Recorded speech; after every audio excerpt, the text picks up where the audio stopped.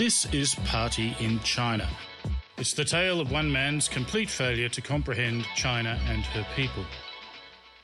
I, Party Parslow, solemnly swear to tell the truth, but not the whole truth.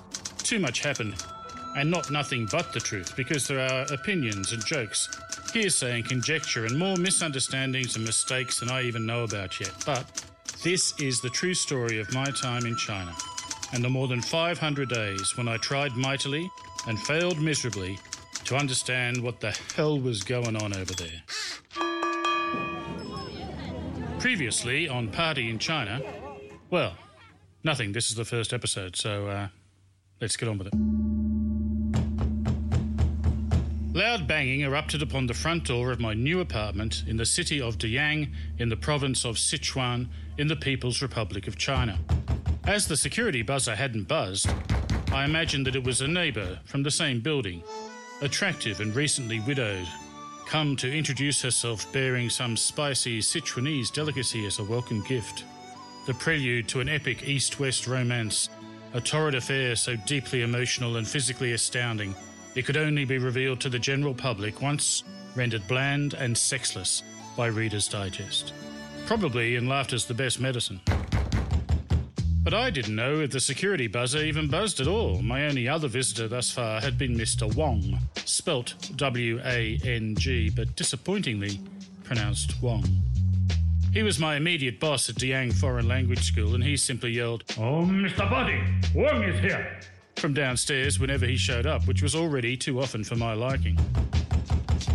My door shook beneath the kind of overconfident battering usually produced only by policemen. And sure enough, a peek through the shuddering spy hole revealed two members of China's police force, the Public Security Bureau, or PSB. A hefty lady with bars on her shoulders stood back looking disapprovingly at her companion, a ferrety fellow with stripes on his sleeves, as if he'd failed to correctly master the approved technique for the cacophonous bashing of an ornate wooden obstacle to the progress of the people. I knew I should open the door before they broke it down, but even as my hand obediently reached for the latch, I mentally slipped into the character of that weedy little guy with the high voice in every 1930s gangster movie. "Cheese it," I thought. "It's the cops. The jig's up." But then my imaginary Edward G. Robinson backhanded me with a trademark sneer. What jig? And Eddie G was right. You see, my jig would be illegally working as an English teacher, and school hadn't started yet. As far as these coppers knew, I was just an innocent traveller. My tourist visa was valid. Yes, Comrade Constable, it's mere coincidence that I happened to be living in a large, furnished, recently renovated apartment, paid for by the Dayang School for Foreign Languages. It's just a coincidence, honest, yeah. Besides, Sonny's English Club, the recruiting company, had the paperwork for my Category Z working visa already underway. Oh, so they told me. I opened the door and faced the wall, assuming the search position, but the frenetic fuzz pushed past me and amid loud discussion began pulling the wires out of my television, completely confusing my already bewildered brain. That bewilderment had commenced the previous Sunday when I boarded a cheap flight from Sydney to Singapore, near Agog at the adventure of a new career in an unknown land. I was desperate to do something new and challenging and in a hurry to do it, as mortality loomed large. I was 53 years old, and 4 good friends had died in their 50s over the past couple of years. My father had been dropped by an aneurysm at the age of 58. My only real exercise was walking between pubs, and I was older and heavier than I'd ever been before. I was also as bored as I'd ever been. Over 20 years ago, I'd started making money as a comedy writer, then moved into breakfast radio, which I loved, and then live television, which was also fantastic fun for a few years. But then I'd wandered from job to increasingly mundane job, eventually finding myself writing TV shows I wouldn't watch and radio ads for products I would never buy, ending up as a copywriter on Brisbane Radio 4BC, where creativity and humour were viewed as forms of Satan worship. I wanted to love my work again and was pretty sure I'd love teaching. All my life, people had been telling me that I'd be a good teacher. I believed them and went to university on a teacher's scholarship, but then discovered booze and women and boozy women and dropped out to go into advertising, as I was reliably and correctly informed agencies were happy hunting grounds for boozy women. Mind you, no one had ever suggested I'd be a good teacher in China. That was down to my anecdote gene. As an intelligent and thoughtful man who continually makes inexplicably stupid decisions, I choose to believe I have the anecdote gene, admittedly as yet unknown to science. It's a congenital predisposition to select the option which is most likely to result in a funny story. In this instance, I interviewed for 2 positions, one in the Czech Republic and one in China. I love Europe. Czech beer is fabulous. Czech women are gorgeous. Every Czech I've ever met has been well-educated, friendly and cultured. So I went to China. More specifically, I went to China on board Scoot. Scoot is Singapore Airlines' budget brand, and my ticket was the cheapest option. No meals, no checked baggage, no entertainment, no legroom, but no worries. I had 3 seats to myself, I had muesli bars, I had cheese and crackers, I had 3 books to read, I had an unopened packet of sleeping tablets, unopened because a year ago the doctor had warned me that they were very addictive. Also, they were to be taken an hour or 2 before bed, and I never knew on which nights I'd suffer insomnia. Besides, you couldn't take them after drinking alcohol, so the opportunity rarely came up anyway. But this was pharmacology's chance to finally do some good in the world by rendering me insensate for most of the 10-hour flight. Waiting for the magic pill to kick in, I tried to get comfortable, but was just too big for the space. Head or feet dangling in the aisle would surely cop a collision with an attendant's trolley or rampaging toddler. I couldn't recline my seats as an Indian family of 5 inhabited the 3 spaces behind me. The kids were lounging backwards, but the parents had leant forward and were apparently sleeping with their heads resting on the backs of 2 of my seats. Although drowsy, I felt that sleep was as likely to arrive as a recently divorced dad to the ex-wife's birthday party.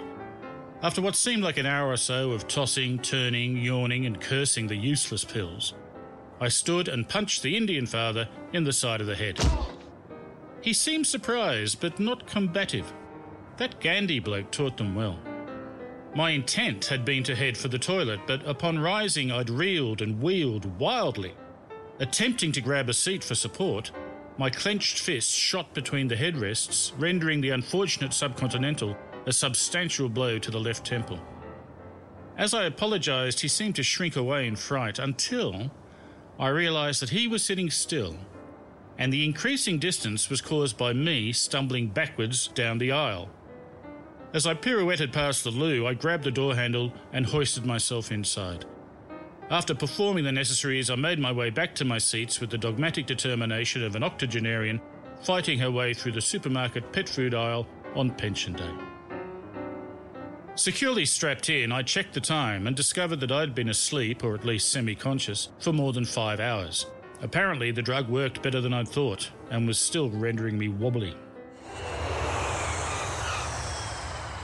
By Singapore, I'd regained most of my balance, and after making it through customs and immigration without involuntarily attacking anybody, had 4 or 5 hours to wait for the connecting flight to China.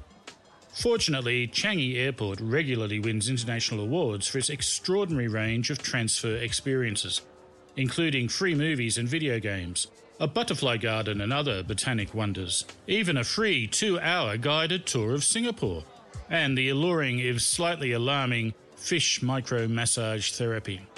Naturally, none of these is available in the middle of the night on the weekend when I was there. The usual airport ennui was tainted with inherited anxiety. Since the Japanese atrocities of the Second World War, the word Changi seeds dread in the hearts of all Australians, as the accursed site of a murderously cruel prisoner of war camp. Luckily, the You Are Here map revealed the perfect place to seek solace. An allegedly Irish pub in the nearby shopping mall. Automatically ordering a pint of Guinness upon entry, I eagerly awaited the satisfying spectacle of the settling. The black gold of St James Gate needs gentle handling and patient pouring. The tan beading should lovingly caress the glass as it coalesces into the delicious, creamy head. But the idiot behind this bar made the Guinness gush from the tap with the volume and velocity of a fire hose trying to extinguish a burning oil rig.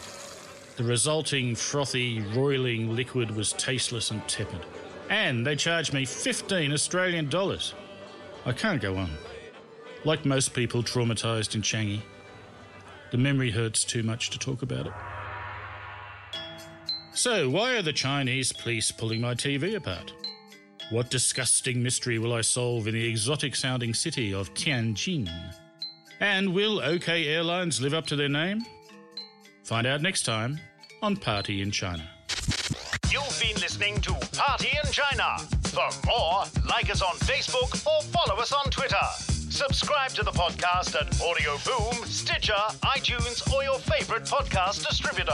This has been another quality podcast production from Bytes.com.